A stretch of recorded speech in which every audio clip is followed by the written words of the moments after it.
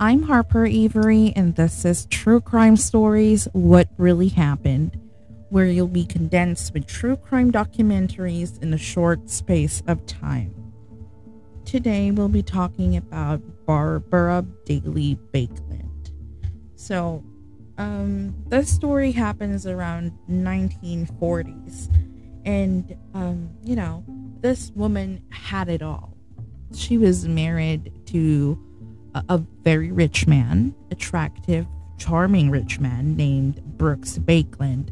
And Brooks Baekeland, he's actually the grandson of Leo Baekeland, the inventor of plastics. So she was a prominent socialite. Barbara was a prominent socialite. She had been called one of New York's 10 most beautiful girls. And at the same time, she was a model for esteemed magazines like Harper's Bazaar and Vogue. But beneath the glittering surface of money and power lay trouble. And also, her father actually killed himself back around 1932, where she was around 10 years old. He made it look like an accident so that his family would be able to claim the insurance money. On the other side, her mother had a nervous breakdown a few years before she was born. So Baekeland inherited her mother's genetics, as she was prone to erratic behavior. So she was kind of psychotic. She's kind of crazy is what her friends describes her to be. And Brooks Baekeland admitted that Barbara was beautiful and self-assured. She was really confident of herself, that I'm the most prettiest woman around New York. I'm an elite. I'm a socialite. She's so self-assured. She's self-centered. But their marriage was a result of Barbara's trickery, actually, because she told Brooks that she was pregnant when she wasn't, so that he would marry her. So it's like Barbara told Brooks, you can't break up with me no matter what because I'm pregnant. But even though Barbara told Brooks that she was pregnant, actually she wasn't, and she was pretending. And Brooks just found out, I think, a few months after that Barbara was manipulating him. So around 1946, the couple had a child for real this time, and his name was Anthony Baekeland. Let's call him Tony. And the Baekelands touted Tony as a child prodigy. He's an enchanting, charming, handsome child, because Barbara is a good-looking woman, and her husband is a good-looking guy, and the genes are very visible to their son Tony. So when Tony revealed that he was gay, it didn't fit into the world his parents had, and Barbara Daly Baekeland desperately wanted her son to get married, so she bought him prostitutes in an attempt to cure her son from his homosexuality.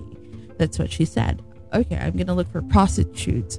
I'm gonna look for the finest girls around New York, and I'm gonna give them to you so that it may cure your homosexuality. But Barbara and Brooks' marriage was on the rocks, actually, after an affair with one of Tony's female classmates. In addition to his inability to cope with their son's homosexuality, Brooks divorced Barbara in the mid-1960s. So Barbara Baekeland, who was already a worldly traveler, she moved to London with Tony. So Barbara left New York and she moved to London. That's when the relationship between Barbara Daly Baekeland and her son truly spiraled.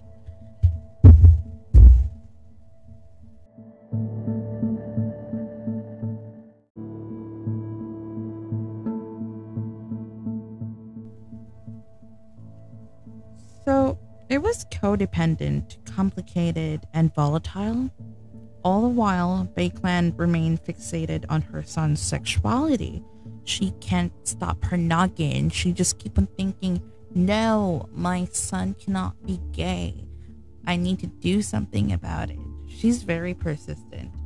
And when pairing him with other women, it didn't work. So she took it upon herself. This is how Barbara is so self-assured that, okay, if other women didn't work, Barbara Daly Baekeland's sister-in-law recalled Barbara saying this actually. I could get Tony over his homosexuality if I just took him to bed. Like, she presented herself as tribute, and she thinks that she could cure Tony's homosexuality.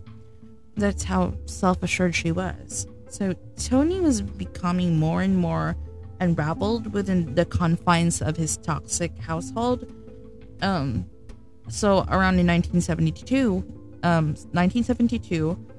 he snapped. Like, he can't hold it anymore.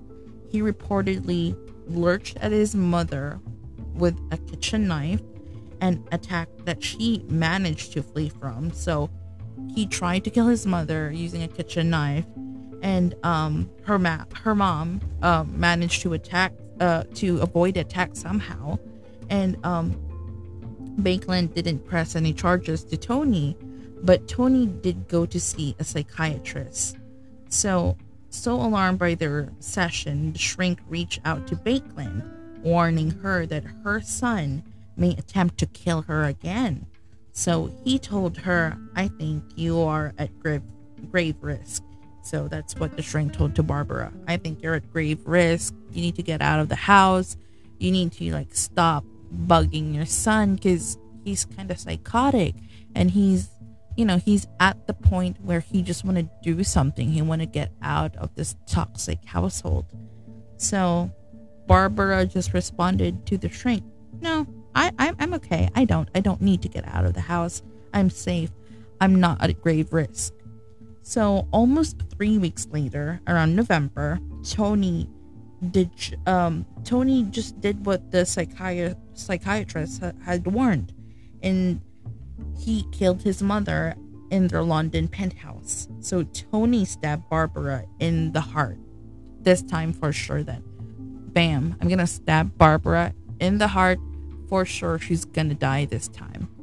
So a detective in the case is reported as saying that what help showed up, Tony was totally disconnected from what had happened. In fact, he was calmly ordering Chinese food on the phone. After he stabbed Barbara on the heart, he was calmly ordering Chinese food like nothing ever happened.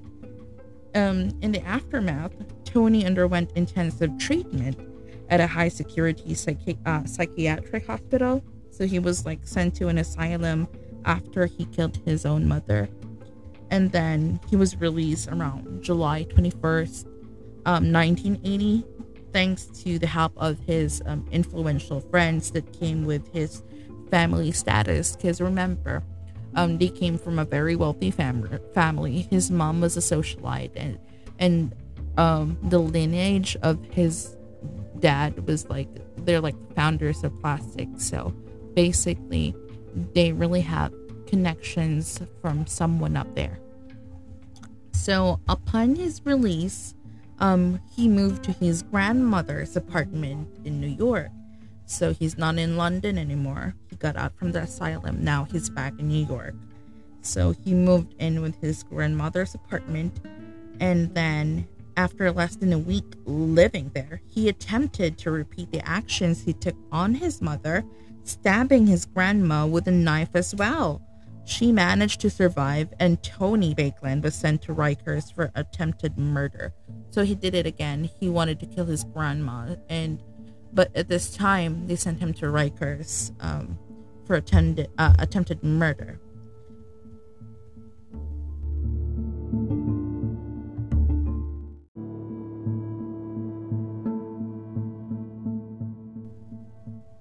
So, on the day of his court appearance, Tony Baekeland, son of the glamorous socialite Barbara Baekeland, was found in his prison cell with a plastic bag over his head, and they declared that it was suicide, that he had killed himself by suffocation, But some people say that Tony didn't kill himself. Like it was a murder. Somebody planned to murder him, and then maybe it's one of their family connections, because his dad kind of disgraced him, because in one of his dad's epitaph, written by his dad, Brooks Baekeland, he called his son an enormous failure of intelligence. And yeah, so he viewed his son as something, is like a big part of negativity of his life, that he don't want to remember him anymore. So yeah, that's how the story goes about Barbara and Brooke Baekeland. But Barbara Daly Baekeland, she lived in a fantasy life of glamorous party, wealth, and admirers, and Hollywood starlet. Like, she is like Kendall Jenner or Gigi Hadid on those days, those kind of level. So, she revolves in a society where glamour is like on top of everything, that mental health don't really matter. And she has a really exquisite face, and she was hiding a terrible secret of her past, and it was one that would drive her to an utterly gruesome act, regarding with her tragic life. But if you think about it, facts about Barbara, she had humble beginnings. She was born around the Jazz Age, which is around 1921. Barbara was born as Barbara Daly, and she grew up around Cambridge in Massachusetts. So she seems like she's destined for a well-adjusted life of upper middle class. So she wasn't really that rich as how she was when she married Brooks. So everything swelled until the year she turned 11, and everything started to change in an absolute worst way. And she lived through an early tragedy. Like I mentioned earlier, she lost her father. Her father's name was Frank, and it was one of the most horrific way imaginable. After losing his dad, committed suicide because he lost all his money in the stock market crash. So Frank took his own life, funneling carbon monoxide into his car while idling it in the garage. So Barbara wasn't even a teenager yet, and she was already facing enormous trauma. And as though that's not bad enough, there's even more to the sad story. There was like a curse on her family, I believe so, because you see, Frank Daly wasn't the only family member to suffer from mental health issue. Both Barbara and her mother had psychological demons, with Barbara later employing a series of expensive therapists to help her find some modicum of happiness as well. She only grew more unhinged and with disastrous consequences. While she keeps looking for a therapist, nothing can help her. Nobody does, and the society don't accept this kind of notion yet, like how we accept depression and anxiety and mental health nowadays. So she really doesn't have the support group back on those days. And she also become an instant success. Despite of the tragedy of her early years, Barbara's life soon skyrocketed. After a few years after losing her father, she and her mother moved to New York City. They posted up in the iconic Delmonico Hotel. I believe Delmonico Hotel was the Trump Towers now. It was bought by Trump, so it's not Delmonico anymore. It's now Trump Towers. Correct me if I'm wrong with that theory, but I've heard it somewhere that's the case about the hotel. The Trump Corporation bought it. So, almost overnight, Barbara became the talk of the town for her big dark eyes and thick head of luscious hair. And soon enough, though, she went from bombshell to scandal maker. So she spiraled, and she was also power hungry.